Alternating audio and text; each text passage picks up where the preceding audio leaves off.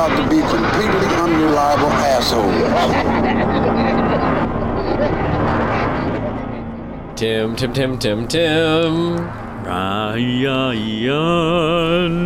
Ryan, I've said it before and I'll say it again. Here's to Satan. Good morning. To draw the connection for our listeners, thinking that may have been a beer can opening. It was a rock star. People listening. Mama needs her juice. Yeah, I mean, I had coffee this morning, which I don't too often. So we're ready to talk about Possession. Oh my God. Hello, everyone listening out there. Welcome to episode 41. Hey now. Of the show, Dismembering Horror, the Pretty podcast intense. show, where myself, Ryan McDuffie, And myself, Tim Haslin. we talk about what worked for us, what did not work for us, and anything interesting or noteworthy about a horror film that we have seen on our quest to see horror films that we have not seen, in the quest to see things that make us go, ooh, or, or God. Or Yeah. And I think we've had a pretty good string of them. Yeah. In the last two. I don't know about actually Inside. Satan Slaves and Wrong Turn. yeah. No, We're these coming last... out of a dip. Right. But these, I think we've had an uptick with these last two, personally. Definitely. Anything else about this show, what we do here? Oh, It's for you, right. the listener. It's all for you. We're here for you. Yeah, so let us know. Just in case. I said, how we watch our films or whatever I just said about how we watch our films. So really we want to be watching and talking about films that you want us to talk about. So let us know. Yeah. Come on, man. Yeah, we're your friends. Yeah. Be our friends. Come play with us. Right. Man. Possession, Tim. That's exactly the response that you should have. I gotta say, I mean, we want people to listen to this, and actually the spirit of this too is that you've watched the film, hopefully, or you've seen it before, so it's sort of like this is the fun of sitting down with your friends you may not have with you, just to kind of like digest and deconstruct a film you saw, which is kind of especially fun to do with horror films in a way. But I gotta say with this one, Tim, if you haven't seen it, like, I don't want to... You should, it's like you should pause this. Go see it, watch it. Go find it. It's not, a little hard to find, but you can get it. Yeah. It's at, if there's a good video store in your town or whatever, they'll have it. Because it's a horror classic, I think. Yeah. But certainly considered cult, following sort of classic. Yeah, but it's kind of strangely not available for streaming conveniently. I think it was. I feel like I saw it recently. In the last year or so. It's just an in-between rights thing now. I mean that I'm But there was like a Blu-ray limited edition to 2000 released that's available on like the official website for $70. Whoa! Out of print, but on Amazon it's for $40. So Jesus Christ, pretty cool. But it looks really neat. Yeah, the box set. God. So yeah, we should summarize it. No, we should watch the trailer. Yeah, we haven't seen the trailer. Let's watch the trailer. Yeah. All right, from I can only imagine. 1981 with everyone's boy Sam Neill. Mm-hmm. Here's the trailer for Possession. At least some of it, the partial trailer for you guys. Beyond the realm of human desire, there is a darkness. Well, that's why I'm with you. Because you say I for me. Love opens to absolutely unknown horizons.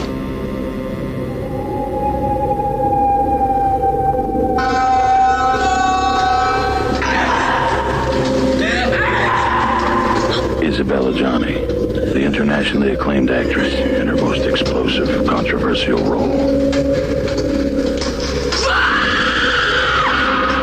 Sam Neill, Heinz Bennett, two men, and a woman no man could ever possess.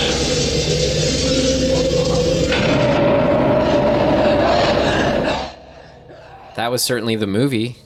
Dude. I think this is the grayest film I have ever seen in every sense of the word. Oh. Yeah, I get that. It's stark in visual and Sure. and feel. well, just and in sort of like thematic context, it's like I spent a lot of the movie going, "What is going on?" That but was not in a bad way. Yeah. In a like I want to like my brain was spinning on a bunch of different possibilities, and I was like, is it this or is it this or is it none of these? Is it Right. none of the things I'm thinking? Like, what the fuck's going on? And you really were, Tim. That wasn't a thing of note. Was that I thought I wanted to mention how you like within the first couple minutes were like, what is you said, what the fuck is going on? And then like half an hour later said it with the exact same tone and intonation, like throughout. But yeah, in a way where it was just like, well, seems to be exactly how you're supposed to be feeling. Yeah, dude. So can we summarize this film as if we hadn't read the Wikipedia summaries? Because that's kind of the fun of the summaries.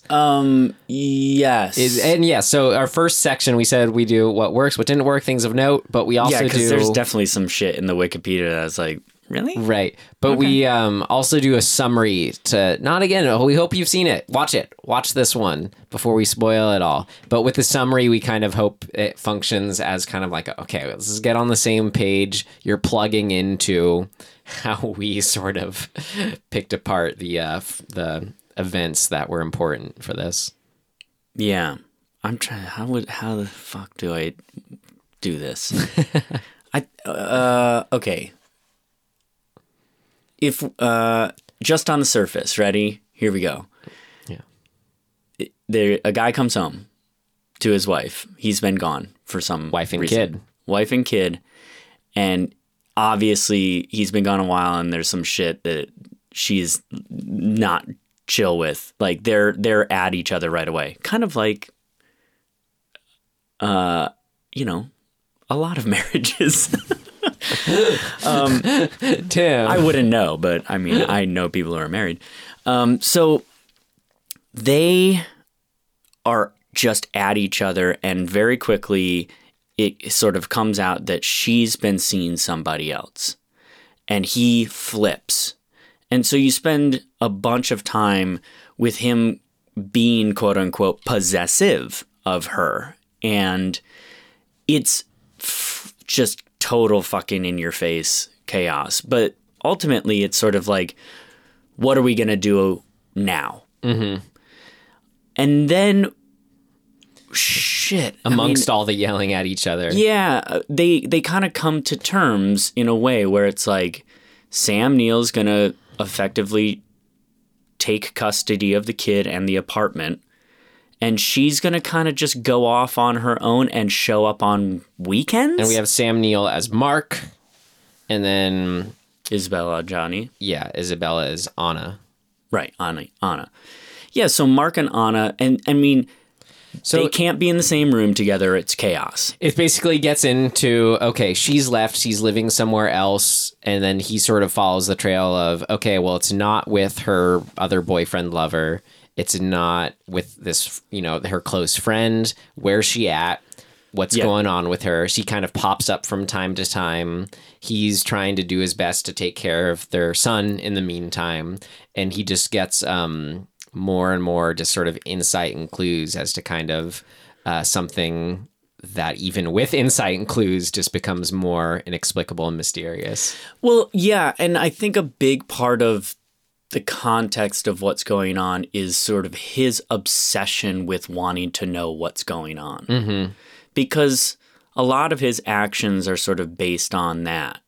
He hires a PI to follow her around, right? He goes to her supposed boyfriend's place and she's not around. So it's a little bit of a mystery of where is she and who's she with? Yeah, exactly. What's going on with her when she's not here? Yeah. And then when she is there, she's so flipped out that it just adds more to the what like, why is she like that? It's hard. What's driving they this? both seem kind of like they're shells of a person. Oh yeah. Which then gets into, again, this is the summary. There's a doppelganger element too, Right. But there's such shells of people. Not only because maybe that feeds into the doppelganger thing, but it was interesting in such a way where at least with him, he's actively taking care of the son in such a way where it gives you just enough to kind of hold on to, as that maybe there's some sort of sense of hope yeah. at the end of this. I mean, not actually, like, because he's it's so such bleak. Dick. Because he's so horrible. And but they're both. I guess what I'm trying to say is they're both equally far gone. But with her, and since we're kind of with his perspective, with her, there's kind of a mystery element, and with him, it's kind of like we're rooting for him maybe more because he's the one who's immediately or who's taking care of the kid. I mean, you may have felt that way. I did not root for him at all. Sorry, I'm saying maybe I'm rooting for the kid. Who, I based can on see the that. ending, is kind of like our one. What am I trying to say? The kid is basically our one kind innocent of like one? semblance of hope in this at all. He doesn't even shine a light amongst all the gray. That's all this, but it is sort of like that was sort of almost the hang your hat through line on it for me is what can save this poor kid. What's going to happen to him? Yeah. So Well, it's almost too like the kid is kind of he's the only one who's living in an actual reality, and everybody else is just off. That's what it is. In their own psychosis, so to speak. Exactly. That's Or what whatever it is. you want to call it. And there's definitely that element going on of like when you're, maybe this is getting past a summary here, but you know, when you're a kid and like your parents are just sort of leaving, maybe, you know, I can relate to the divorce aspect, just saying, oh, your mom's just here. Oh, just this is going on now. And you're aware here's the babysitter. Right. There's a whole other layer of stuff going on that you're aware of, but not being told about. Yeah. And how, I don't know, that was just a lot of kind of what is going on in this movie for me was just, again, from the kid's perspective. Yeah. But in the end, sort of the wraparound of the summary is like all of this craziness leads to kind of a complete like dissolving of like the lines of reality. Yeah. There's a spy element. It gets into just chaos. Heavy, almost like Lovecraftian metaphor. Yes, for definitely. You could say divorce or sure, or inverted love. Yeah, and the whole doppelganger thing I think is really interesting because I think you could take it a bunch of different ways. Yeah, I mean, a lot of this you could take a lot of different ways, which I was like. So good. Yeah, I like that because it's almost like I remember in acting class back in the day, there were certain actors and actresses that you couldn't really pinpoint why they were so compelling.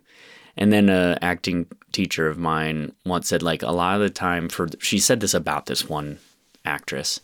She's like, she's such a blank slate that we are filling in all of the gaps of like what's going on with her. Mm-hmm. And we're just projecting our own state, given the context of the scene or whatever, into her. And she's so open and like neutral that we will put anything into her. Mm-hmm. And it makes her seemingly like this brilliant actress because we're like, fuck, look at all those things she's doing. And she's really kind of just existing. And you're like, holy shit.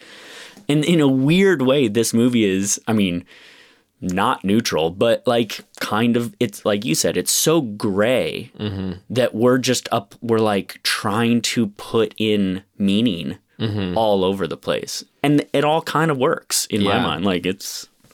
Because, I mean, there's enough, it's a big enough situation going on that... It's like the suggestibility aspect of life. Yeah. Like, you're going to apply what you know to a vague context because you're so suggestible to your life experience. Right. And so it's like, if you come from, I don't know, if you came from a religious background, I bet people who come from that would watch this movie and be like, holy fuck, it's Satan. Right. And if you're like me and you didn't, I'm like, it's a fucking metaphor for possession and obsession and like heartbreak, you know, and like how you replace that or want to replace it when your heart is broken. And so now to, like, as you said, finish up our wraparound summary here, when we were saying metaphor, Lovecraftian, blah, blah, blah. Well, it gets to that she is housing, not only is she murdering people, the men in her life, she's housing and maybe helping to not birth, but herald in and raise these meat creatures.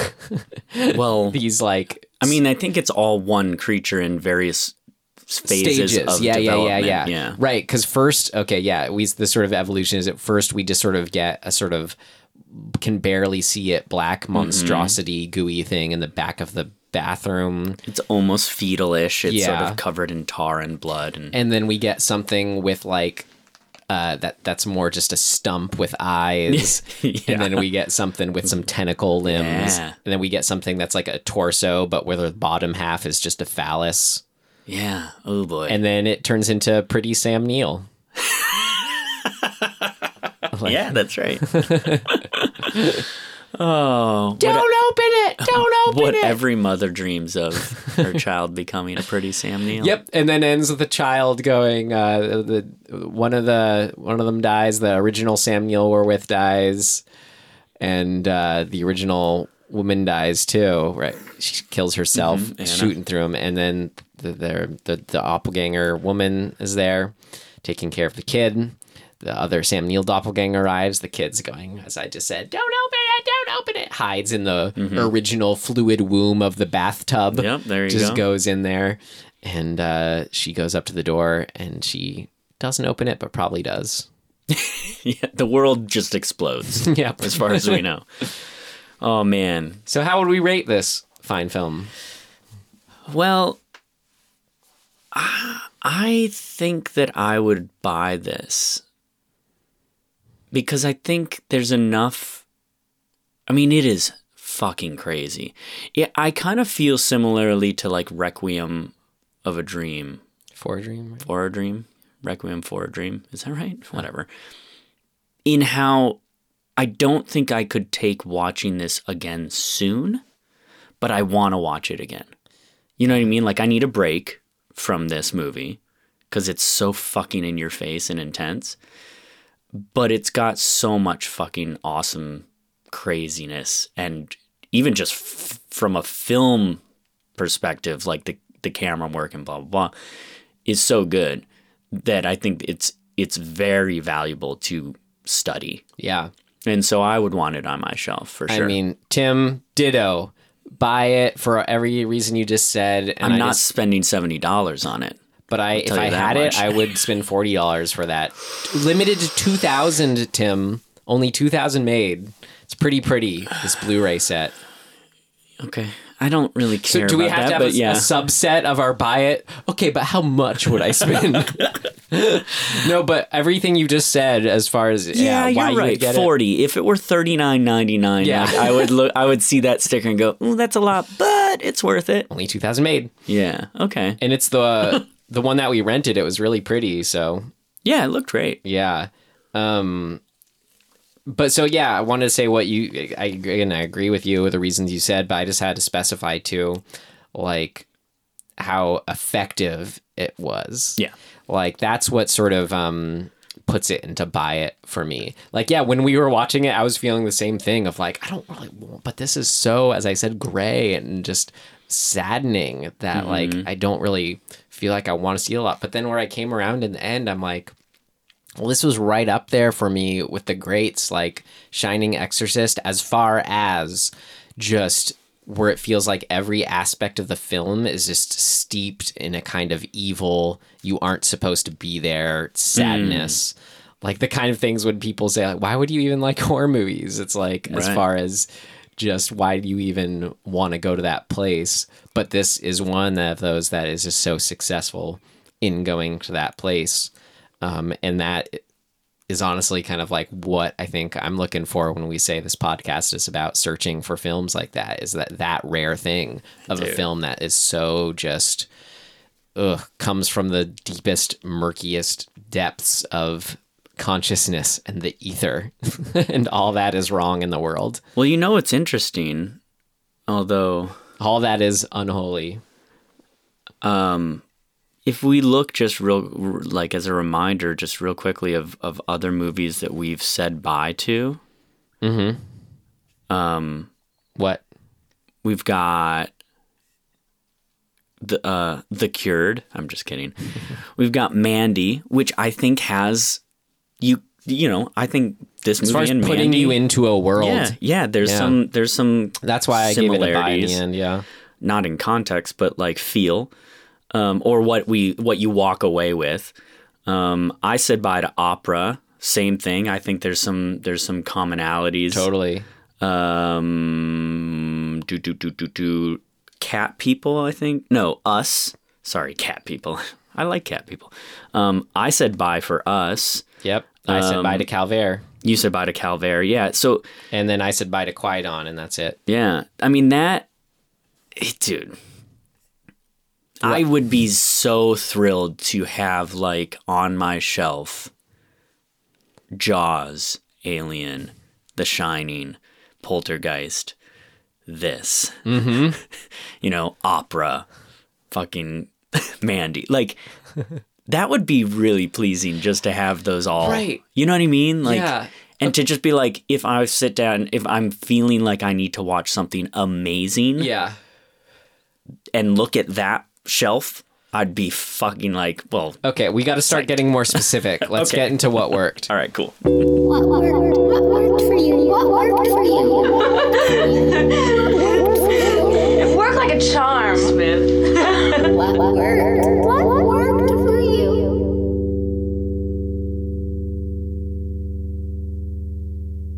Yeah, because how often does it happen where you're true, like the moments where we first see and get glimpses of the creatures, if we want to call it that, the doppelganger in its early form. Like, Holy that's just fuck. what it's all about for me, Tim. Is that, and when I say Lovecraftian, just kind of your brain going, nope. No. There is such a beautiful, to me, it is like this really nice, what do you call the thing when two things come together? Coalesce? Like, yeah. Can you use that at coalition? Yeah. Of Lovecraft and Cronenberg. To me, and I mean, honestly, Lovecraft, Cronenberg, and Kubrick are sort of that. I feel like this is something about those wide angle lenses and the sort of frenetic camera work, just like, whoa, and like the downfall of a marriage. Yeah. It's like we're peering into Kubrick, this very, very untalked about real feeling that we all have or have experienced in some way, whether it be that we're on the outside looking in on that, which is like, or we've experienced it ourselves. Well, as far as outside looking in, I think this film kind of like what I liked about Qui-Gon, but is very Kubrickian. What I love about him is the like what I said about Qui-Gon, that outside looking in. It's an observational perspective we have on this story. And in this, the way it's shot is effectively that we are in between the argument and having to get out of the way. Oh, you're right. The whole time. Because it's like, which is yeah, such a fucking unpleasant place to be in real life. Like when you're in between the fight and you're theoretically you're sort of a third party, you're a neutral third party, but you're still there, you're involved in it. Yeah, so how it... But you can't really do anything about it? So to break it down how it did that filmically, it was like... We had the wide angle lenses that would be used to sort of put us in these depressing spaces that made us feel trapped there. And most of those spaces, not all, but most are very small rooms. Yeah. So the walls are on you. So yeah, it's like, so we have that sort of feeling of like we are trapped in this existence, like kind of where you'd be in if you're one of these people feeling trapped in life. And then like what you said, sort of we are getting in the way in this middle of these arguments and want to get out. Then we sort of jumping closer and closer to the point where they are looking almost right through us or at us as they're in close-up, as we're arguing back and forth. I mean, there are a bunch of close-ups where it is just dead into the camera. Yeah. And that is so unnerving. Yeah. Especially when you've ramped up to that point, you know, because they do a very kind of standard progression where a lot of the time the scene starts in a wide that is a sort of a full wide, whatever, you know, everybody's away from you and you're getting context of where we are. But as the scene progresses, everybody, either the camera or I think a lot of the time, both the camera and the subject are moving at each other. And then they're doing what's called a do-si-do. So you're do-si-doing in traditional. So if you were to do this in a soap opera, the do-si-do is the moment when they're having an argument and it's just over the shoulders. And then one person walks through the over the shoulder. The other person grabs them and turns them around. So they've now switched places. That's a do-si-do. They do that, except they use the camera as well as a moving object. That's why I say we're in the middle of this fight. So, like, they're do-si-doing, but the camera is swinging around as opposed to because what works cutting. For me is it has that energy and freneticism of their fights where it's like they're always like bleeding or slapping each other or cutting themselves or whatever. And they're just like running around the room like, you know, rats in a maze or something. Yeah. So it never has that sort of... it never settles into that sort of almost familiarity of the shot, reverse shot in the classic sense of like, okay, the blocking, can you stand here by the sink? It's like, no, they're just kind of going. Yeah, and because... For a lot of it. They're also the steady moments too, which are really used well to build tension. But as you use that it's already frenetic and it's so unrelenting, but to almost feel like you, the camera, are... in the middle of it and also being grabbed and spun around by their actions. Like they're almost, it almost feels like if it were a documentary that somebody's like, that Sam Neill is physically being like, no, get over here and look at this, what we're talking about. Like, don't run away from this. Like, come here.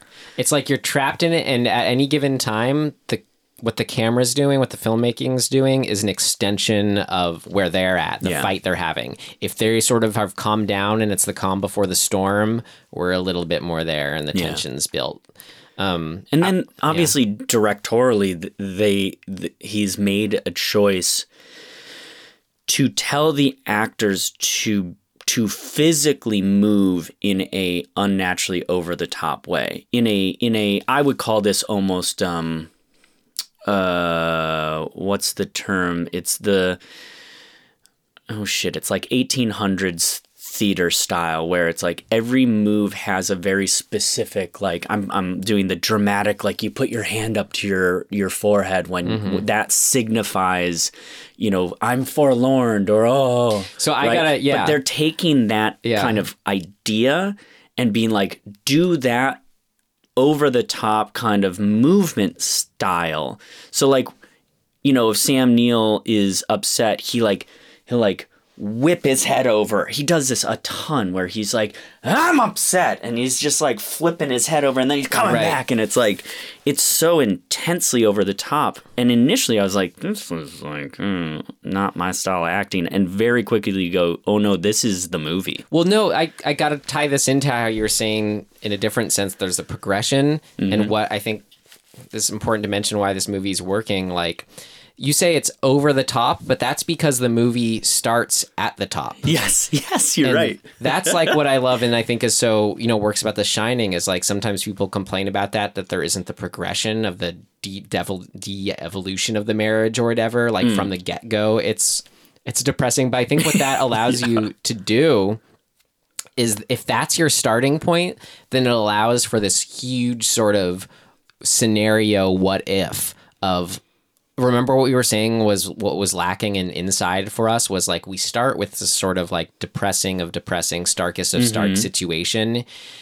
and that can be used really well as a jumping off place for just, okay, then what's the what if that's your starting point? How do you, if you start at the gates of hell, then this is about going in just a nice little, bicycle ride through hell here.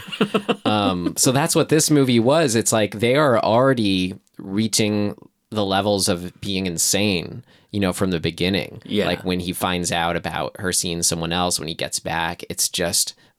you see what I'm saying? By allowing it to be there from the beginning, you start off just emotionally already at that place, but then it just becomes this sort of like, we're here the whole time. Well, and it also, I think because of that, it allows that when crazier, quote unquote, shit happens.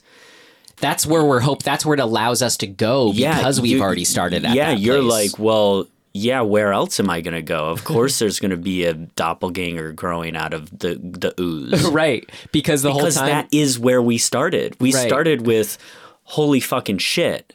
Right.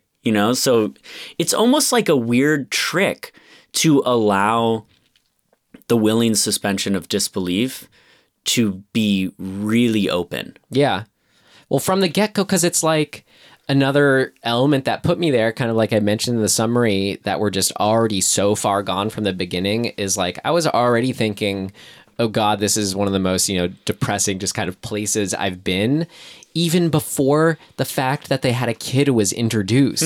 It's like you're so just feeling for like these people just feeling so crappy. Yeah. And then all of a sudden, oh, Bob, and they have their kid. This little like weird, creepy, but cute little boy. It's just like... And man, those cutaways, there's a few, I don't know, maybe 5 times where suddenly we're just cut away to like dropping Bob off at school. Yeah. Or picking him up from and school. That juxtaposition of like Sam Neill just going crazy, bleeding, blah, blah, blah. And then he has his polo shirt tucked in and is showing up at the schoolyard. Dude.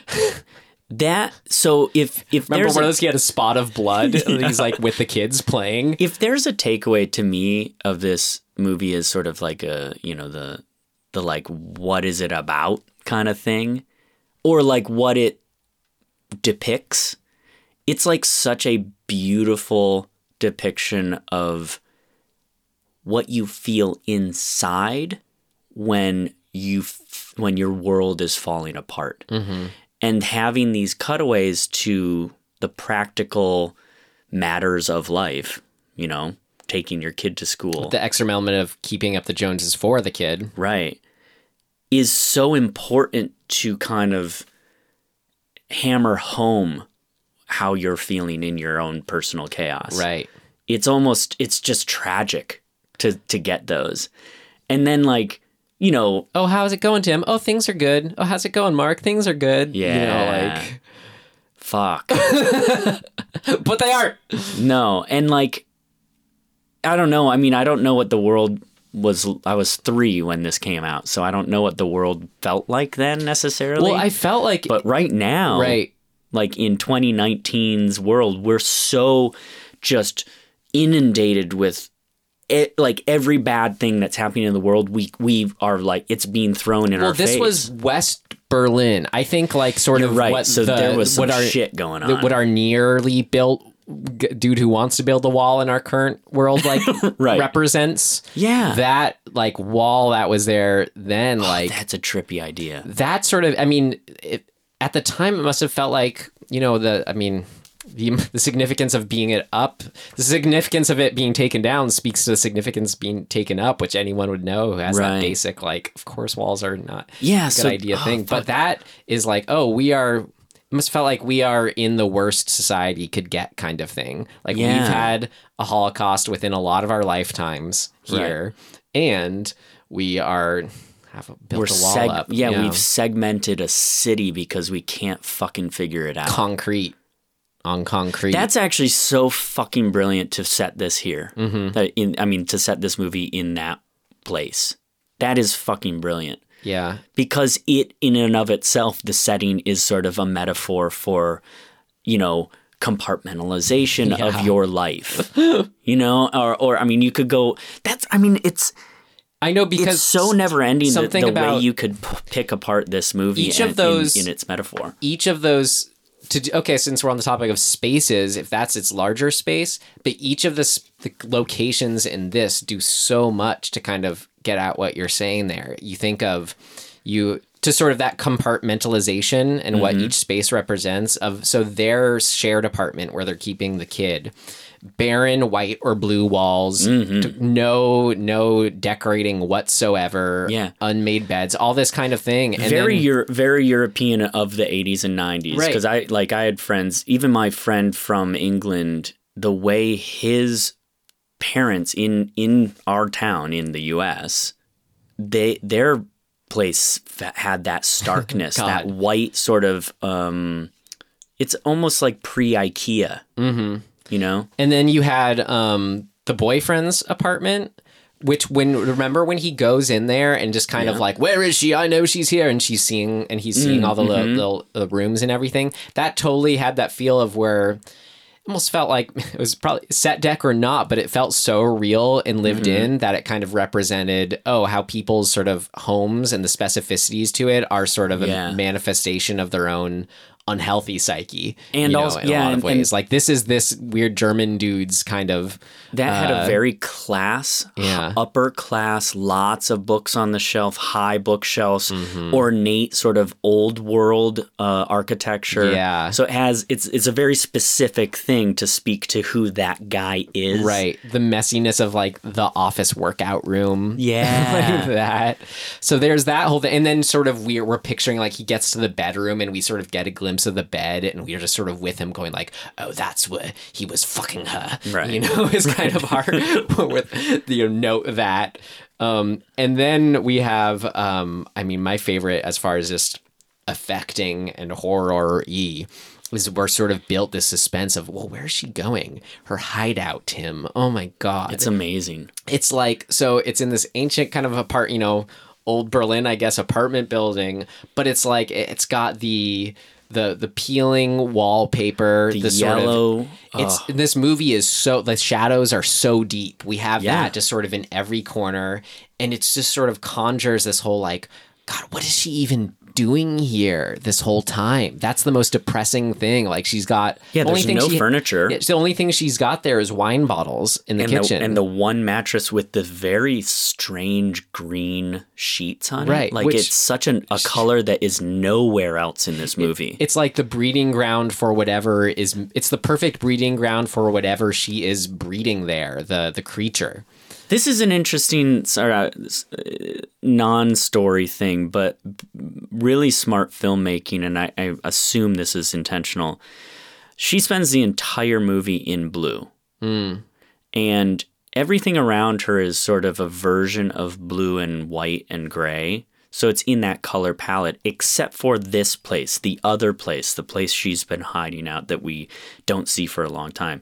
And everything in that space is all in the yellow palette of like yellows and browns and really saturated. I wonder if that ties into we have the doppelganger with the green eyes. Right. Well, probably, because what I'm getting at is her blueness. They've chosen this. Art has said these are the palettes. She's blue. The space she ends up in that she's sort of, I don't know if you want to call possessed by, but let's call it that since the movie's called Possession. That space is a yellow, and primary color-wise, the yellow and blues make green. So the bed, the symbol for where you create life is the yellow and blue make green primary color thing. Which I think is just a fucking cool. It's just it goes to show you what they thought about when they're like, we're making decisions on what should be what. But you never know, though, Tim. It could just be random. I gotta defend. I agree. It's. I wouldn't go as far as to say random, but also them just going, well, what feels right? Sure. You know. Well, and you could take it a different way, where it's like if growth is earth. Earth is green. But sure. I gotta say, just like her being in that apartment and the thought of her being that is just up there in the most like terrifying aspects of any horror movie I've seen. Just like, I don't know, man, something about it. high ceilings are scary. Well, not for just some how, reason. I mean, yeah, how it looks, but no, just the idea of her being there, that she's there when we aren't seeing her, what's going on here, just sort of conjuring feelings of what people's spaces are like, you know. Also that she's like cleaning that space. There's Or this sorry, I weird said sort what- of almost Cinderella-y feel to it. Well, she's maintaining it for her baby or whatever. Right. Yeah. And like, man, there's a And lot. I said, you know, what other people's spaces are. What I meant is not knowing what other people's spaces are when you just see them on the street. It somehow plays into that. Well, and I think that idea is one of the big strengths of the movie in that, in a weird way, I almost feel like this movie could be called Obsession as well. My takeaway partially, and I think to its strength, the movie has given me it's evoking a feeling that I've had in my life that is a really slippery slope of the place you're at when you are insecure or concerned about the state of a relationship, and you start imagining possible scenarios. And that's a really dangerous place to be if you let your brain go there, because you'll live out an entire life of bad what ifs. I guess a good example could be, it's like if you've called your significant other and you know that they're driving home and they don't respond, you can very easily go down the pathway of, oh shit, what if something happened? What if they got a flat tire or what if they crashed? Or what if they got pulled over and it was, not actually a cop, it was a stalker, and that stalker then kidnapped them. And what if now they're, in trouble, or now they're being raped, or now they're being killed. And you start to snowball down this path of horrible what ifs. In a way, this whole movie could just be looked at from the opening scene when he has the interaction where it's like, shit, trouble in paradise. And the rest of the movie is inside Sam Neill's brain of the what ifs. Yeah. Well, and that, to me, that like just the possibility of, or that's what it's evoking, is so fucking fun and awesome to me, because it's like, yeah, I've been there. Like, we've all been there, of the like going down that pathway. I mean, I think that's exactly what the movie is about, and how I would describe that is, what was that quote at the beginning of the trailer? Love opens to absolutely unknown horizons. Totally. And so what that means is, like, in your scenario there, when you're in love with someone else, that means the power of that love can, opens to unopened horizons, unknown, absolutely unknown, never-ending horizons in the positive way. That's what we focus on. Yeah. But that just means that inverse is also That's there right. now. Yeah, and when a relationship ends, it's hard to accept sometimes. Right. And it can make you feel like you're going completely fucking nutso. Because that's the inverse of the positive Right. side of that love, is that's what, like he says, that quote, love opens to absolutely unknown horizons in both directions. So that's an amazing...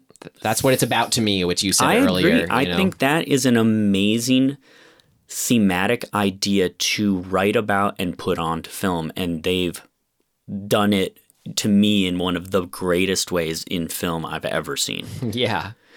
There are other movies about this, but I think a lot of those movies are on the nose. Andrzej Zwolski. Just had to say his Dude. name because you're talking about who did this, and he did it. Crushed it. So a lot of what we've just talked about is very sort of broad. But falls under what worked for us. Totally. But let's hone in on some specifics. How about we already kind of mentioned it, but just the two leads themselves and their acting, like, loved it. It was right up there. She is incredible. The showcase scene for me with her was the miscarriage scene. Yeah, that's probably the most well-known scene from this movie. I mean, there's a meme about it. I didn't know. It's turned into a meme. That's how fucking... But just that utter horror of the situation, then the visual of that, you have this blood and milk combo coming not only... Out of, like, all her orifices, right, they're coming from I her guess? orifices, Oh, like, it's around so her face and neck and area. fucking intense. And just then her performance, but above anything else is her performance, which we just hang on. That's one take. That's it. That's a continuous shot. Right. I mean, I'd love to see, actually, we should have marked how long that take is, because I don't know if you know, like, if the layman knows how hard it is to be in that state without taking a break. Because you're just literally are doing that. It is. You are in that state for that long. Exhausting. It's like the hold your breath when someone's under water. You know? I mean, it's an amazing performance. But that's what allows you to go that far. Yes. Yeah. You could. Oh man, I was gonna say you could just watch that, but you should watch the whole movie. Definitely. I agree though. That is the I think the high point of this movie. That's when we've happy reached... accidents too. Like when she slams, like they did a good job of constructing the bag of groceries she has. So when she does slam it against the wall, it explodes. Oh. But it explodes in such a beautiful way. Well, like it hits her, it hits the wall. It looks amazing. Yeah. It's the yellows. Like she's blasting the yellows up against the wall in this very blue slate. So again, or blue color palette. I just wanted to... It's amazing. To wrap up the performances side of thing, just got to mention too each of the side characters. Like you had the boyfriend and the best friend Margie, and then the son. Like each of them were just such kind of unique, memorable characters that sort of fleshed out, did something to like flesh out this little world we're in. Hell yeah. Of like, as I sort of already described the son earlier, but the German guy, the boyfriend, was just so like... shirt all the way unbuttoned, rode on his motorcycle. Had all these weird kind of like, but very certain to himself philosophies he'd espouse. Oh God. Like the first time we meet him, he's just touching Sam Neill. Yeah. He's just fucking, it's so unsettling. They go from that to fighting. Like, I fucking know this dude. Yeah. Like I've met this dude in my life, and it's so like you just want to like run away. It's like, yeah, God, and then like stop. The best friend Margie, who he goes to, is like, oh, I know she must be with you. Da da da. Where Margie, it's like they have this weird love hate or this like hate attraction thing going on between Sam Neill and the friend Margie, where it's like she's just their relationship is to like belittle each other, right? But then they're like coming up on each other kind of weirdly. Remember that? And even just when he like comes back into her room and sits down on her bed, I don't think we don't see where it leads to, but like they just sort of embrace in a like she puts her head in his lap in this sort of like, it's Are they like gonna do it? You know? Yeah, but even it to me it almost felt like, yeah, we kind of hate each other and we're at each other, but also sometimes you just need to be held. Mm-hmm. And they have the mutual person they care about on some level, right? Going through this, yeah. I mean, fuck. And then the casting of the son was just at that right level of where it's like you're almost sympathizing for the parents as far as like he's, you know, just brings out how like little kids, they're like kind of like weird little aliens where you're like, I just have to take care of this thing. Yeah, he's not old enough to take care of himself. Yeah. And he's not an infant, so he's not completely helpless. Yeah. He's in that they picked the right pocket. You can see that he's fully forming opinions and trying to figure out the situation of what his parents are going through, but just in his own kid way can only boil it down to this feels right or this feels wrong. And all feels wrong. I think there are two moments leading up to the final moment where he actually has sort of an actionable voice where he's saying, don't open it. But before that, we see there's two specific times that you see him and you kind of get where he's at in that same thing of what I said of like, he's not quite old enough to take care of himself, but he's not so young that he's completely helpless. Mm-hmm.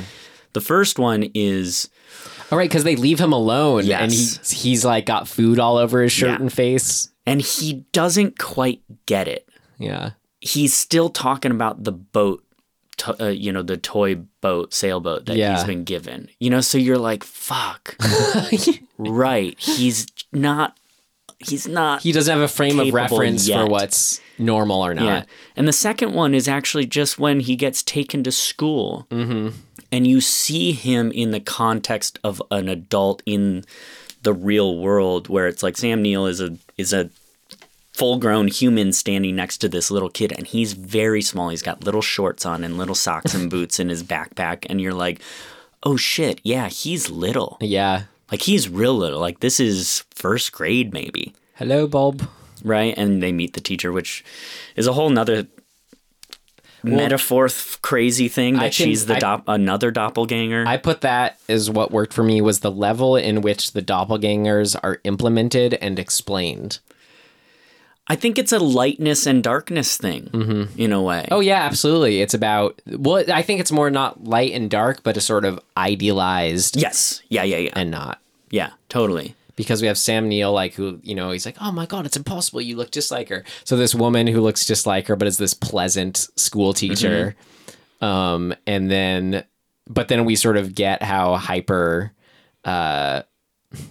good-eyed in a bad way of like, there's something pod person-y about it with the Sam Neill doppelganger at the end. Yeah, and I guess I just take away an idea of there's a spectrum. And the Sam Neill doppelganger is on the dark end of the spectrum, and the teacher is on the light end of the spectrum. That they're on the same line, and that the non-doppelgangers, Anna and Mark, are in their chaos smack in the middle of that spectrum. Or I'd say they're actually being pushed to the lowest end of the spectrum, and that's what causes the doppelgangers. Yeah, I can see that.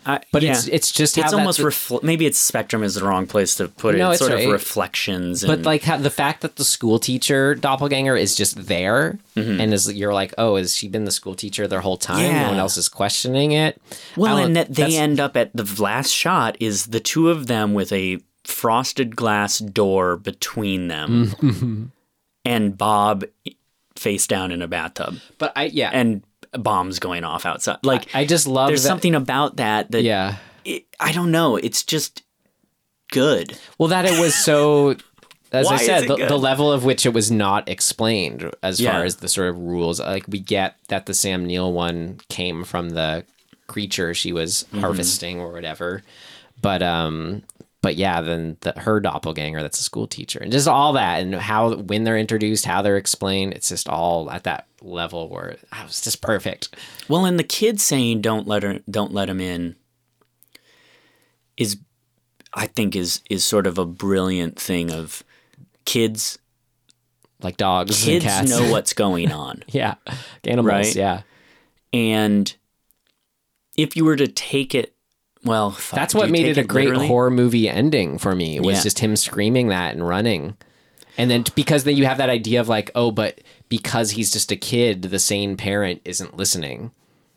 Yeah, if you were to make the leap that it's a snake eating its tail kind of thing, and forget about the literalness of things, that we've now returned to a point where let's forget that the teacher and the doppelganger are not Mark and Anna. Let's just say that they are still Mark and Anna. In this final moment, you have the world kind of blowing up around them, and Bob being like, don't do it. And it's like, in a way, we're just starting the movie over, right? Where Anna can open the door and let Mark back into their lives. And we can start this chaos all over again, regardless of the context of what just happened. Or the context You're that they're right. a doppelganger. Oh, man, It's just them. That's a big aspect of... It's just a couple who can't stop ending up with each other, but in their chaos. Right. So that snake eating its tail effect is just what makes for such an effective horror ending. And to have the kid, the innocent one, being like, fuck, don't do it again. Like, let's not go through this over and over. That's why movies like Eternal Sunshine exist, right? It's talking about that same thing. We're going to keep fucking going through the same fights and fuck ups until we learn not to. I think that gets at that horror of like the human experience condition of we like to think in things in terms of some sort of finite ending or culmination in aspects of life, but life is always the journey. Yeah. You know, And if we're not careful, we keep repeating shit the bad circles. Yeah, the bad until we traps. figure it out and actually grow. Mm-hmm. Like a demon fucking spawn growing out of your killing of other people. Yeah. We had briefly mentioned shots earlier, how it was shot. Just to sort of come back to that. I mean, we already gave an idea of the palette and the wide angle lenses, but there were those few choice flowy shots where it just sort of like at the beginning in that meeting room where it just kind of swinging around them, like what you said about during the fights, what it was doing. And then at the end, when he's going up the staircase, it just kind of uses the space in an interesting way to like fly underneath the staircase, look up. But it was my other favorite those kinds of shots were riding on the motorcycle at the end. Do you remember that? When he was like centered and you had him going through these like shadowy arcs, and he's just yelling? Yeah. It was just like, where is he even going? Oh, he's just going to crash. Like he was just simply going to get away and just driving manically. But we had both shot and reverse shot wide angle of just him on there driving. It felt like something from a much more contemporary movie. But that again was maybe more very, very Kubrick too, that style. Yeah, and sorry shots. to sort of pull back into sort of the metaphor of it all. It's like that shot of him going through those, the light and the darkness and just yelling is in its own way just the perfect fucking depiction of how we feel when we've hit our limit of insanity. Like we're like, we can't take it anymore. I'm just yelling. You're just going until you crash faster and faster. Yeah. That is... Fuck, this director is amazing. I need to go watch it, like other shit of his. It also just demonstrated how it works so well for me. Like, and again, these kinds of observational movies, this happens a lot. The Kubrick, the P.T. Anderson movies, where it was the details of the actual story amounts. Like, I didn't know he was a spy until I read the Wikipedia. Yeah, I was like, what the fuck? I was missing like probably not more than half the dialogue, but I was missing a good chunk of the dialogue. Agreed. I had a hard time just staying with what they were actually saying. Right, but it doesn't matter at all. I agree. And it's only just going to be icing on the cake for rewatching it. Totally. Like, that's actually a big part of why I want to rewatch it, because I know that every time I watch it, I'll get more, I'll like understand more. Right. Even just literally the words they're saying. But like that whole cutaway monologue thing of her is maybe my favorite part of the movie. Do you remember what I'm talking about? What are you referring to?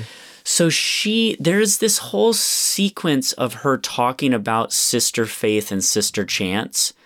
Oh yeah. And it is a little bit of a departure. It almost feels like it's more home video. Mm-hmm. Maybe Super 8-ish feeling of it's a camera in her face and she's just sitting up and she's sort of manically trying. It's almost like we're watching the actress try to get the monologue out. And she's struggling with getting like it. To me, it actually felt like what I've seen in like an acting class or a rehearsal, where you're really being pushed to get to a place where you're working on the performance and the comprehension of the dialogue, and she's in that place. And they're even cutting where when she sort of goes up on a line, they're cutting and she's saying the line again.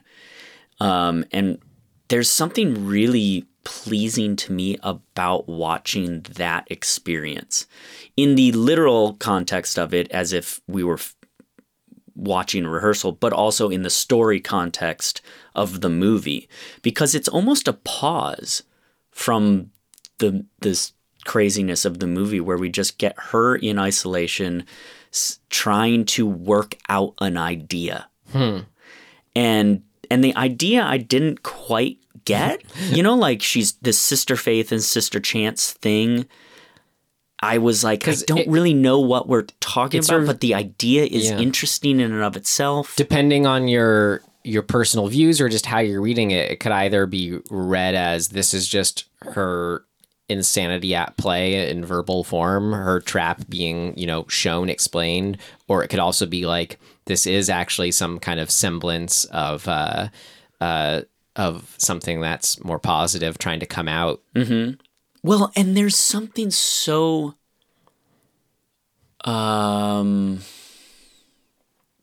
human, I guess, about that particular moment. Like, I felt like most of the movie we're watching this super heightened version of behavior.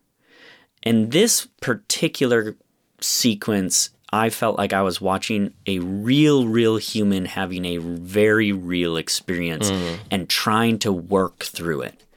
And I've been in that place in a relationship before where you finally, like, you've been fucking going at each other and it's like chaos and toxic and crazy, and you just get to a point where you have almost you're empty and you sit down against a wall and you're just like, I wish I could explain to you really simply how I feel. Right. There's just that core difference of not being able to feel what the other one is. Yeah, and you can't quite do it, but you're like yearning for that. I just want to fucking get this point across. And I can't yell anymore. We're done with the yelling. We're done with all of the fucking chaos. Right. I wish I could help you understand where I'm at. And that's so fucking, like, human. Speaking of fights like that and the worst place they can go, I really appreciated that a moment was made out of him hitting her. Oh, yeah. Like, rather than just it's happening or this has been happening, it's like a conscious, like, we see the hesitation and like the sort of weight that absolutely should be there for him then taking it to that level was there. Yeah. Yeah, it's like in that moment, everybody's acknowledging that this is the fucking worst thing you could do. Yeah. And then he keeps doing it. And you're like, and she keeps being like, yeah, that's where we're at. Mm-hmm. It's so dark and so sad. I think connected to that scene too, just to get into a last little detail that I appreciated that I had down. There's probably lots more in the movie, but one that I happened to put down was during one of their more tension building scenes together. She's grinding the meat. I love this scene. She's like, oh, I'm just here cooking using this cutting raw meat with the setting up the electric knife and then putting it into this, meat grinder, which just the sort of imagery just ties so well to the kind of creatures that end up forming. Totally. But even just from a like how you are trying to get your audience primed up, it's so fucking brilliant. Yeah. Everything about being in this small space with this obviously not safe tool, doing a thing in a frantic way while you're having a fight, like she's kind of chopping up the meat and then shoving it in the grinder. That whole setup is just, it's putting you on the edge of, I know something bad is going to happen. And what a great juxtaposition I realized to when you have the her light doppelganger, the school teacher, is doing the dishes and trying to clean the kitchen. Yeah, it's the opposite. And she has physically taken apart the meat grinder and is like cleaning it out. Yeah. That is fucking genius shit. But just like, so it's like, that's all you need to do. Like, okay, is it just the two of them talking in the kitchen? Well, no, what else can we do that we're in the kitchen? Yeah. Fuck, dude. This movie there's a lot. I want to just before we get into things that didn't work, if there are that many. The last one, just to steer a little bit away from metaphor stuff and go just into stark horror moments. Mm-hmm. The design of the creature every time we see it is amazing. That, Tim, when it was in its like eyeball on lump form, that was just everything to me. You know what I mean? The moment before we saw it for the first time, I remember saying out loud, fuck yes, here we go. Because you know something's coming. And then to get what we got, I was like, this is the best thing I've like. Well, it's and so it was good. set up so well where it's just we get these sort of shiny glimpses of something in the bathroom in the darkness that's organic and meaty, but we don't know what it is. Tentacles. I was like, yeah, I'm so fucking into this. Yeah. I don't know what that is, but it is the inhumanness of it and the metamorphosis sort of thing of it. It's got that, you know, like a Kafka, a Lovecraft, a Cronenberg. Like it's that is some of my most favorite shit in the world. And so to get those all in this movie, built up so well. Yes. The kills I really like her. What's the first one? It's it's the wine bottle up into the neck of the dude, of the PI. Right. 'Cause you know, up until the first kill, the whole time she's so fucking volatile. Mm-hmm. Right? And she's so unpredictable, and like even times when she walked into the apartment and she's so, I mean, possessed of this, like her hands are doing this weird thing and she's just like the whole time, and you're like, oh fuck, dude, like what's this gonna lead to? And when we get to that moment where the PI goes and sees the thing that's been growing and she fucking goes after him with the wine bottle, it's like it's almost cathartic, because you're like, finally, like she's getting some sort of fucking release, because she's been so But at the same time, she doesn't seem like she's she. No, I agree. She's not she. You're right. There is this sort of disconnect of like, fuck. Yeah. But I like that about her trajectory, that there are times where it's like, oh, it's not even Anna anymore. It's just... it's the fucking possessed thing inside of her that's acting. Yeah. I love the stab. I mean, so before the stab, we have the boyfriend of the PI, or the lover, whatever we want to call it, the guy who owns the investigator sort of business. When he comes to look for the PI, who is his lover, he tries to shoot her, and then she just starts hitting him over the head with, like, I guess a can of condensed milk is kind of what it seemed like to me. I don't really know. But just that's a great choice, because then white shit's flying all over the place while she hits him. It's just like what great. Oozes from her. Yeah. That one I think is fun. It's cool looking. And then the stabbing of Heinrich is really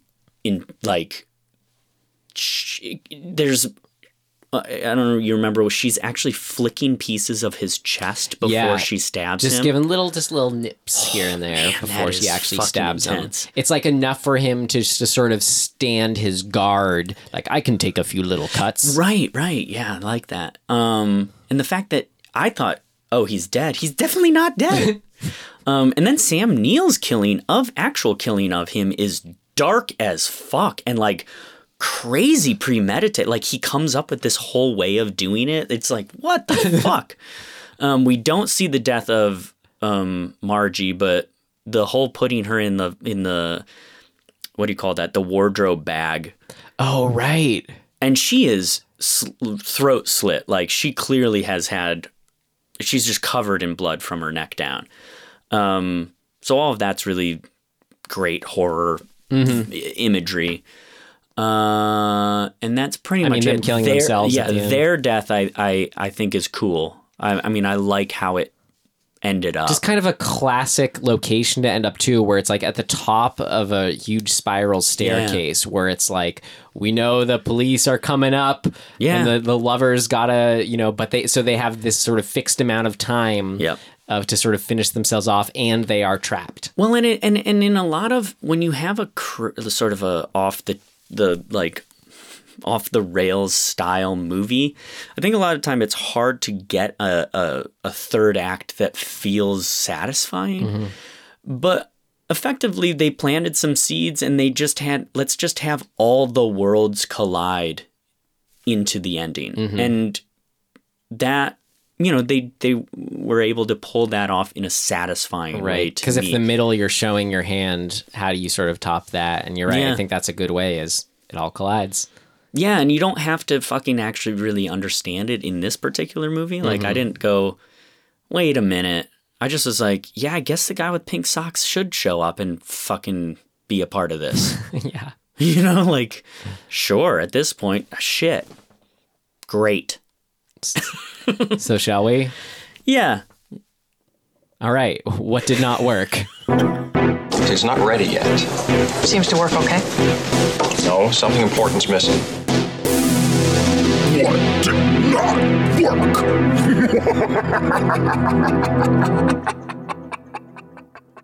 I only have one thing, Tim. Wow. Well, I didn't know if this was like, I just kind of assumed it was going to be, you know, it's called Possession. I really didn't know what it was about. I thought maybe it was just a sort of more typical devil possession, you know, exorcist type I thought that's movie. where it was going to go, and it didn't. But then the only thing that kind of tipped me off at the beginning, the only thing that didn't work for me was they have an opening credit crediting someone to creature effects or something of, or creature design, something of the like. Yeah, I didn't and then catch that just sort of, well, I didn't know how you missed it. It was right on screen, but lucky you. Yeah. Because that just made me go like, oh, I guess maybe that could be, she's going to transform into like, you know, Reagan style, or are there actually creatures in this? Right. But just what was just so beautiful, those moments of like, that's why we're doing this show, of when the creatures first appear, the surprise of that. Wait, so what didn't work about this? It was just that surprise, like as effective as it was and as great as it was, would have been that much better had I not been half expecting it because of this credit at the beginning. Why do you do that? Yeah. Like, come on, man. I think it's just a time. That's what they did at the time, and fuck it, whatever. Right. Now we would be like, well, let's not So put that's that at like the a front because you're backhanded- allowed not to. I realize it's a backhanded compliment, Right. but like, God, did not worry like that. God, as I said, we've watched, this is episode 41, and we get to a moment that's like why we, you know, what we're really hoping for, digging for the gold in horror movies we haven't seen. Yeah. And I'm just such a, you know, such a purist in that way. And it's just so special, like when it happens in those ways. Just felt like when, you know, Sixth Sense, someone spoiled the ending before I saw it as a kid all over again. Shit. Yeah, I get that. I can't really think of a thing. Everything that I think on the surface I initially would say, I'm not sure if this works for me, or like I had the initial impulse of like, I don't like this.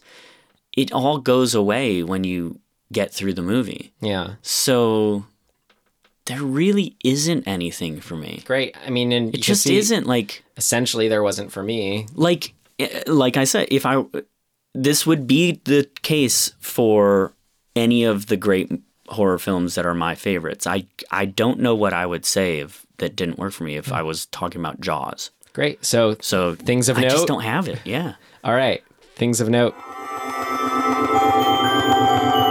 Things of note. This should be interesting.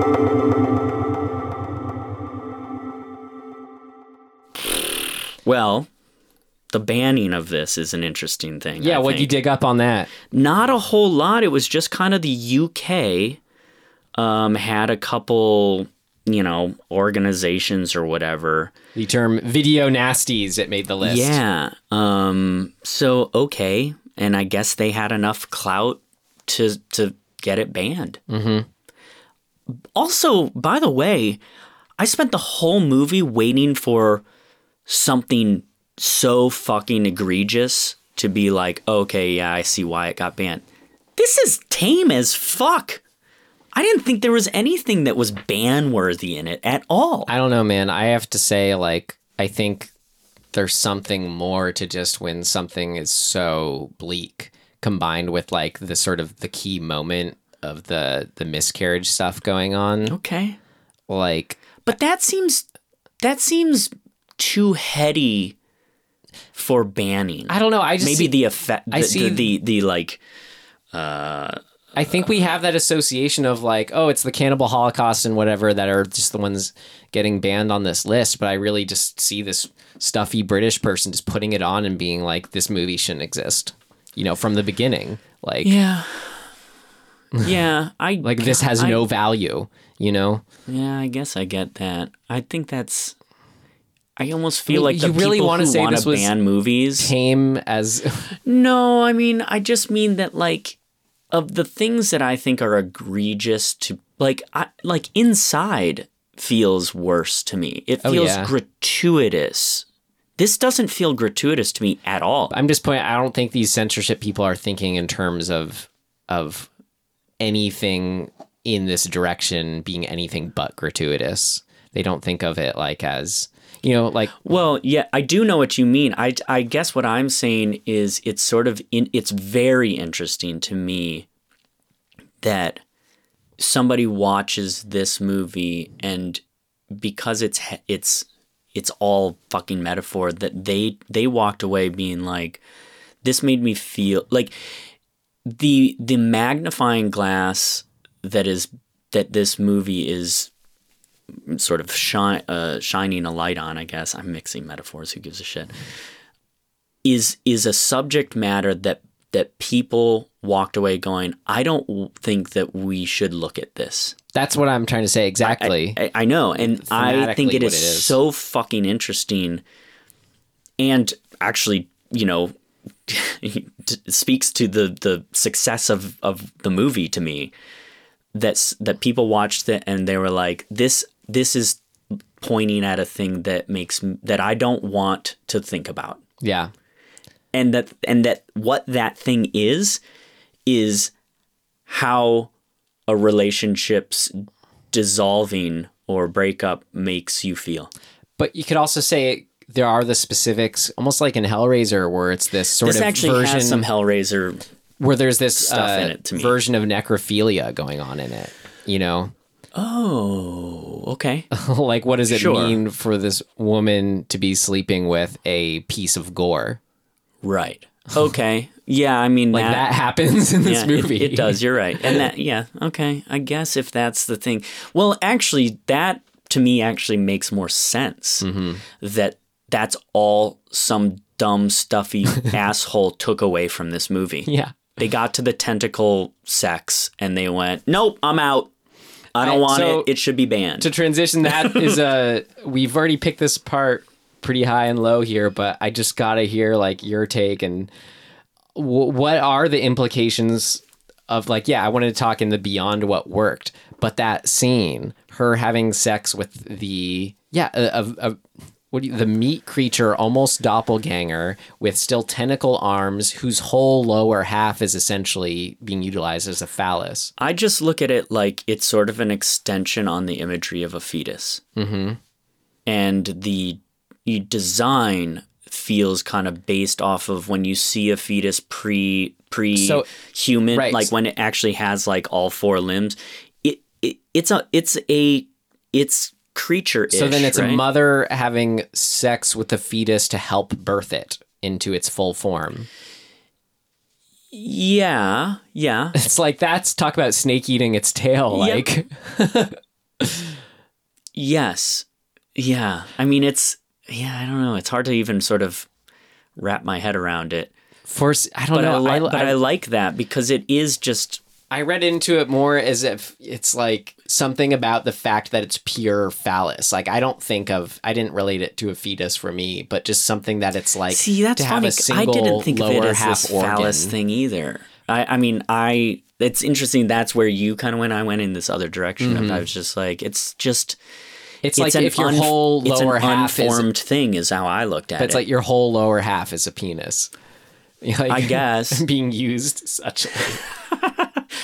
Yeah, I don't know. I think it was more for me like just any sort of using the creature for that was just, again, like how we said, this is on the reverse extreme of positivity. Just what's the most kind of vile, like, you know, unholy things you can be doing in this whole what if situation. Yes. I just sort of took away, damn it, I wish I could articulate this.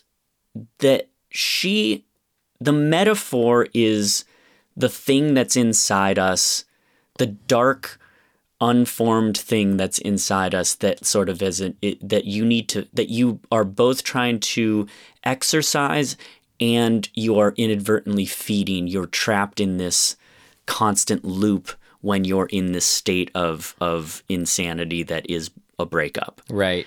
And that this is just sort of a physical manifestation of that idea. And it's less literal to me that it's this phallus sleeping with her. It's more that she's just feeding it, and it's a part of it needing to form. You know, the having Sam Neill watching that is actually an important aspect of that moment, because in a way, if we're looking through the whole movie through his eyes, right. It's his falling apart over the idea of somebody else getting to be with her. It pushes him beyond. It's beyond jealousy if it's not like another human. And in that moment, in that moment, he kind of accepts it. He just looks at it like, "Yep, this is where we've gotten to." Yeah, he does. So it's not even. Man. So it's almost like this higher plane of acceptance of the idea that is the root of the initial movie. The plot sets off with Sam Neill being like, I know I've been away a long time and something's up. Who have you been with? Have you been with somebody else? That's the kernel of the whole movie. And that acceptance, it's extending to him, but kind of originates, I think, with the act of sex. For her to be like sleeping with it is an accepting of it and whatever it is. And that just says, about where she's in that far gone Cronenbergian nightmare place of and what is she. What is she saying? She's saying not yet. Almost. She's saying almost. Oh, like it's almost close to being the doppelganger finished. We're almost there, like just accept it. It also worked great. Sorry to slip into like things that what worked again, but just help it. That moment where it's like it's showing the sort of what's beneath the skin of the pretty finished Sam Neill doppelganger. It's like, okay, well, even if it looks like this at the end, this is what it actually is. That's right. And I think that's really important, because the thing that is being formed and birthed is in my mind, is the idea of the possession and the obsession and the like falling apart. So this doppelganger is a humanoid representation of the darkness inside of us when we're in this state. Mm-hmm. And so to see it pre-formed is sort of a better depiction, or a clearer depiction of the monster that is. And talking about that extreme black and white of this undercurrent world of all that is horrible going on inside oneself, and then having to show up at the school with a face on to pick up your kid. Yeah. It's like, yes. And then that doppelganger, Sam Neill, all prettied up, smooth face, is then going to go, but who we know is that meat creature is going to go pick up the kid and blah, blah, blah. Well, and then having the chaos of the final act and the sort of running away from everything, the conscious Sam Neill we've been with the whole time has sort of accepted. He's like, I need to fucking get away from all of this and just run away from it. Yeah. And the world collides into that moment and being like, you don't get to, actually. We're going to kill you and her, the versions of you and her that have been on this ride. You guys are going to die. We're going to the real world has shown up and has machine gunned you. Mm-hmm. But it didn't machine gun doppelganger Sam Neill. It's almost like they didn't even see him. Yeah. Or they're just like, no, you're good. Go on your merry way. So the only other thing I wanted to pick apart and things of note that were interesting, actually we already talked about, which was just the sort of implications of the doppelgangers meeting at the end. I think you covered that well. Snake eating its tail, like it's repeating itself. But so now just all this stuff that we have picked it apart, I found it super noteworthy. I think why this is all so effective is when a filmmaker takes that David Lynch-esque approach. I hate, just pinning it on him, but it's just an easy example of you are just digging up what feels right to you and interesting to you and like the thing that you're trying to make versus having this sort of over intellectualized approach of thinking in terms of metaphor, like at all. Like what he said in just, what he said in some interview or something was Zawalski. Okay. The director, and he co-wrote it. During a divorce, he wrote it. Shocking. He said that the movie has no point. Yes. And I think, yes. Those are the best movies and horror movies. Because here's what it makes me think. All it makes me think is if you are going to intellectualize it, if somebody in the midst of you feeling like you're in your worst place, if somebody said, what does that look like? How you feel? What does that look like? You would be like, it feels like fucking this blob of dark tar, shitty fucking claws. You just start like having and that images you're in this apartment or this apartment that feels this way. I'm trapped. I'm this. You start saying these things, and effectively, it just feels like it's not a thought exercise. It's you're just literally putting images with your feelings, and this in a way, I feel like that's just kind of what this movie is. It's a extension of that process, and so yes, you can say it has he can say it has no point, but I think it's birthed out of that place.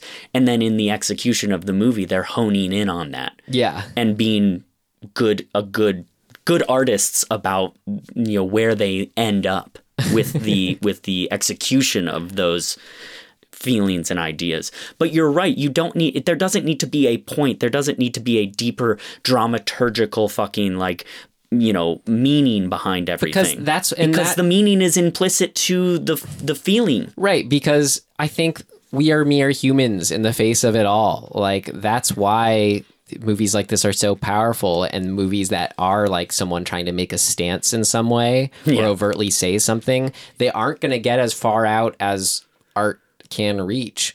Right. Because we're, I don't want to say flawed in that way, we're limited in that way. And that's what sort of that when you take that artistic approach to something, that's what allows something to reach the place of awe, is because it is from the inexplicable and beyond. Yeah. That's why it kills me a lot of the time when I'm trying to describe, a story idea and somebody's like, yeah, but that doesn't make sense. And I'm like, it doesn't need to. I just let me put it on film. Yeah. And then you can take whatever you want out of it. But like, telling me it doesn't make sense and therefore I shouldn't go in that direction is really frustrating. Just put on Seabiscuit for them and tell them to, go away.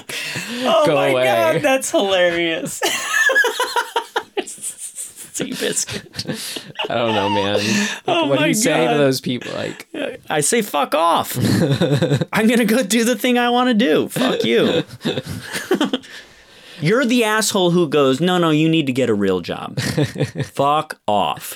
But I mean, it's interesting I like to put the counter argument, I don't want to say argument to it all, but just to put it in perspective. It's like, but at the same time, some things, the thing that they are trying to be the most effective thing they're trying to be, maybe does need to take on a more like typical kind of structure or familiar, easier to explore themes or whatnot. That's fine. Saying that is different than arresting the creative fucking trajectory. Yeah. So just wanted to make the distinction. But you're right. Yeah. If in case someone was trying to perk up, I don't know. Yeah, I think there's a balance to it, and when it feels good, and like criticism is important, and constructive criticism, and like when somebody says, I don't know, it's not necessarily, I mean, I'm being a little extreme. It's not necessarily your reaction should be middle finger, fuck you, I'm not going to listen to what anybody says. Like, Star Wars wouldn't exist if Lucas hadn't listened to all of the creatives around him being like, yeah, but I don't quite understand this. Why don't you go flesh it out some more? That's fine and good. But like, I hate sort of dogmatic, like, nah, this is dumb, it doesn't make sense. Like that shit, fuck you. Well, look at like the mixed reviews when any one of Kubrick's movies came out, just picking like 2001 as an example. That was weird.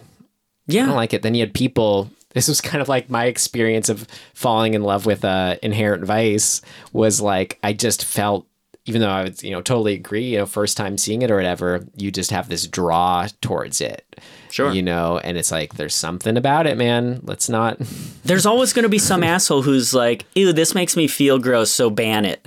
Right. Or when that's the person I'm saying fuck off to, essentially. I recommended Mother is one of my favorite horror movies. A lot of people were not into it. When the movie ended, I was just shell shocked. I was floored by the experience, just those fleas, one of those little screens there.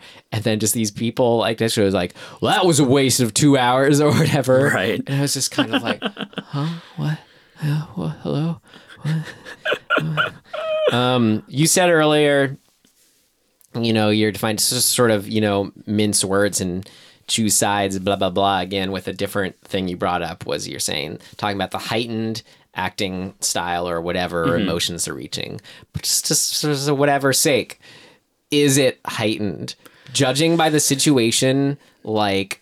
On its surface, in relation to how we've watched actors act in a real, this movie lives in a context that is trying to depict something close to reality.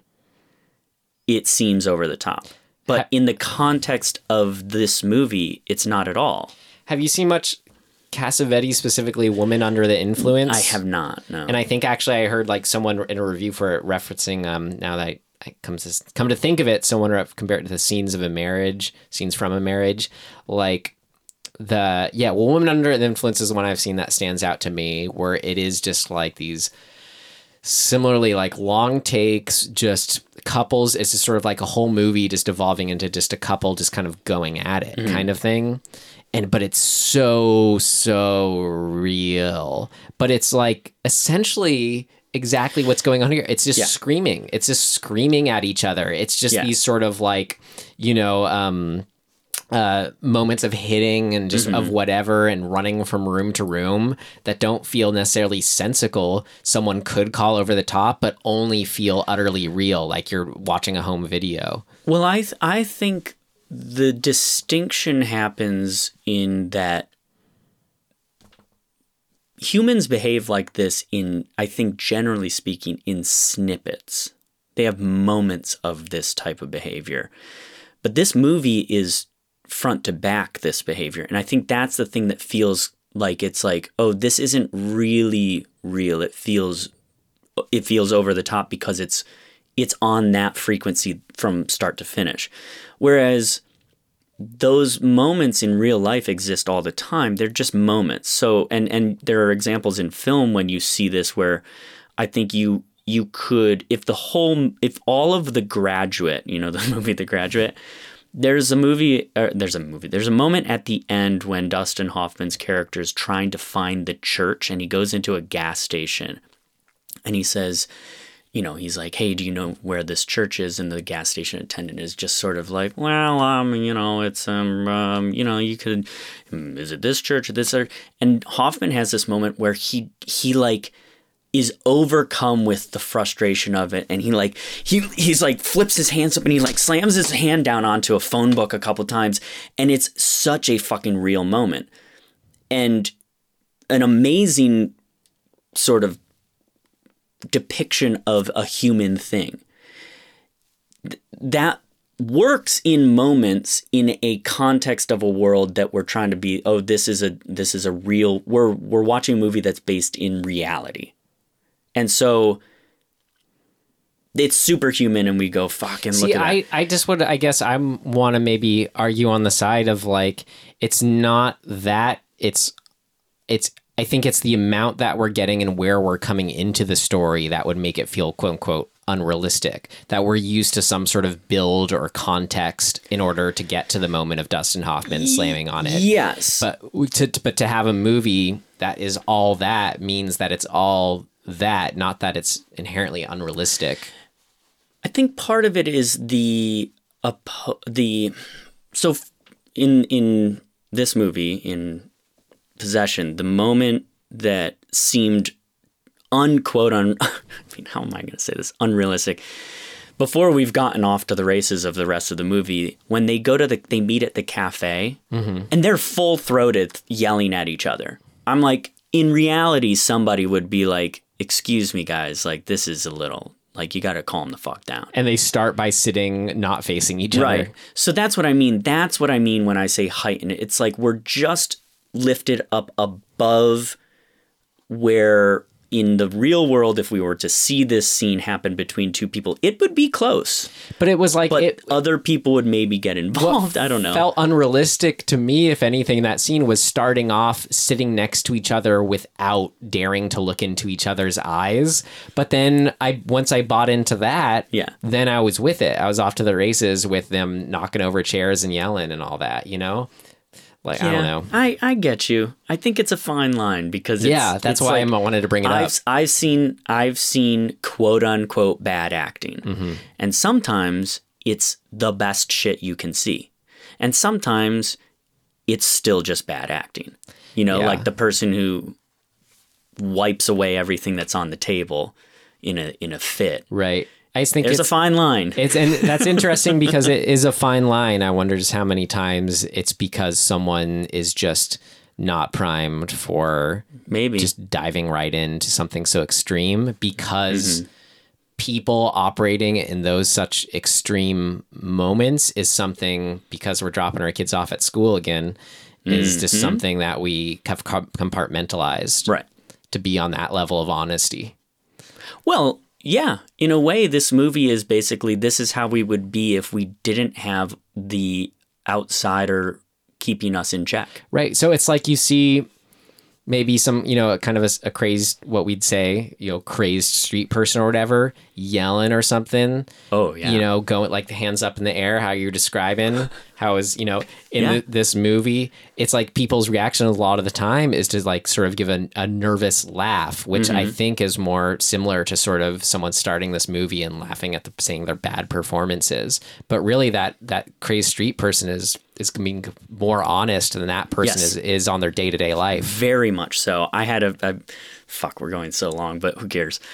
I had a really like poignant moment in my life a few weeks ago. I was driving. I'm in LA. I'm in shitty ass traffic, and there is a homeless man sitting at an intersection, and he's sort of gesticulating in the air with his hands and looking up, and sort of almost like you would when you're trying to capture a thought. You're like thinking about a thing, you're looking up and you're like, no.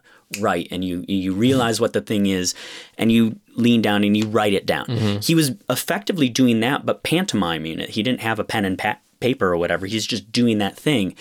And I thought to myself, like, most people are going to look at that dude and be like, wow, he's fucking crazy. And then I had this other thought of like, without the context of what crazy is, or homelessness, or like all of this stuff that we sort of were trying to define it, I was like, that dude is literally just expressing himself. Right. He is uncapped by all of the stuff that says you have to behave a certain way. You know, if you pantomime writing an idea down, you're crazy. He's like, no, that guy's just in it. He's in expression. And it's like, and I was like, that is actually what we're built to do. I think we currently we have filters, right? We have filters, compartmentalization, and things like the socially acceptable outlets for that, such as dancing. Yeah, all of those things are filters. Aliens so that coming in are going to think dancing is the weirdest thing. Right. They are going to look at dancing and then that homeless person and being like, this is just, a world of crazy. But my takeaway is, without the filters are just kind of keeping us able to coexist in a way and cooperate so that like we can, you know, so we can get anywhere. Exactly. We can get somewhere. Right. But at its core, we're just, I mean, I actually laughed out loud in my car when I had this thought. I was like, this is the most baked thought I've ever had in my life, and I'm not stoned. But I was like, man, we're all just expression machines. And then I started laughing. I was like, where am I right now? I'm on a trip and I'm just driving in LA traffic. Fuck. Yeah. but it's true. I think that's like kind of speaks to like, there's people who you just want them to smoke that one time, or like that guy needs to get kind of thing. It's like that. Yep. Cool, dude. Well, fuck, that was a good one. Yeah. Very last thing of note, Tim. Okay. I just gotta say, we've already kind of alluded to it. The kid being named Bob. You loved that. I loved it. I was what the helling it the whole time with their accents. Bob. Oh, who's gonna take care of Bob? I gotta pick up Bob. It just tickled me every time. I'm gonna dramaturg that. A little kid. Wouldn't it be? You know why he's called Bob? Why? Because he's like bobbing in the water of life. Shut up. No. And he's floating, and he's like, why he might isn't go he- under, and he might stay on the surface. He's just right. Don't he's just stop. perfectly Just balanced stop. No, in between no. those two things. And then he ends up in Isn't the it bath. funny? His name wasn't Bobby though, too. I wonder if Like, that's just who a names a matter little of kid Bob? Yeah, in German, French, Have German, you- yeah. 81. That you don't have Bobbies, you've got Bobs. Well, if you know, don't please know. let us know, because Yeah. I've never run across a little kid Bob in fact or fiction. I love it. It's great. Yeah, exactly. Let's wrap up Possession. Yes, let's. There was the nail in the coffin. You gotta watch it. So what's next? Where are we? Recommendations? Oh, okay. I mean, I'll go. Yeah. I think you gotta go if you're gonna watch this, you gotta go watch Repulsion, which is Polanski. Oh yeah. I forget if I've seen It's that. in the same kind of just the deterioration of somebody's mind. I haven't seen it. I thought that was on our list to watch. Maybe not. Really? I could have just been confusing I don't it think with this so. one. Possession, Because Repulsion. I've seen But Repulsion, I mean, for if you sure. haven't seen either, you would mix up those titles. Yeah. Get into Repulsion too. Great. Yeah. I've just been watching Godzilla movies recently, Yeah. so I don't necessarily want to recommend any of those. I will at the end once I've gotten through all 30 or whatever. Fuck. Oh my god. But just to like pick a random favorite of mine, because I don't think I've done it yet, go down my top list. I'll shout out to, one of my top 5 favorite films, the documentary American Movie. So it hit 1999 Sundance. It's about some, is it Michigan, from Milwaukee, Michigan filmmakers. But it's like, it just does it for me. It's the kind of film I got to revisit every year. A lot of times I've seen it. people, they think it's like a mockumentary when you first see it, but it's just, I don't know, man. It's great. They're real characters, but you're so endeared to them. They're great people. It follows, and just sort of everything. Tim, you've had enough filmmaking experiences where it's like, at the time maybe you're getting stressed or whatever, but then you've done it enough to realize, oh, these are the best moments in my life. This is what it's all about. Yep. This is me doing it, and just to sort of have that perspective. That's is when an you know important the thing. juice is worth the squeeze. Yeah, exactly. And it's it's a documentary on watching the juice being squozen, and I think just sort of serves as a sort of warm reminder of all that for me. All right, I'll watch it. I don't think I've seen it. Great, check it out. All right, Shall your we turn. had it? Yeah. It's my yes. All right, here we go. What is next? It is this movie. Oh, there we go. It is The Legend of Hell House, 1973 UK. Cool. Awesome. Like the era, like the name, like that it's UK. Sweet. Great. All right. Well, you can find us at dismemberinghorror.com. That's right. Dismembering Horror at Instagram and Gmail as well. Mm-hmm. And at dis horror pod is our Twitter. Is that it? Yeah, I know Tim says that because I hate it. We hate it. I still don't know why it's that. Character limit. Yeah, man. That's it. Okay. And I'm at Tim Aslin all over the place. I'm at Mayor McDuffie on Instagram, which is linked to. Yeah, you'll follow we're doing stuff on our Instagram at Dismembering Horror. Yeah. We're linked to there. Do our updates when we do stuff. I post weekly stills for whatever we're talking about, fun selected stills, some behind the scenes. That's it. That's where you can find us. Yeah. Thanks All for right. listening, everybody. Yeah. We love you so much. And please tell your friend. Yeah, that's right.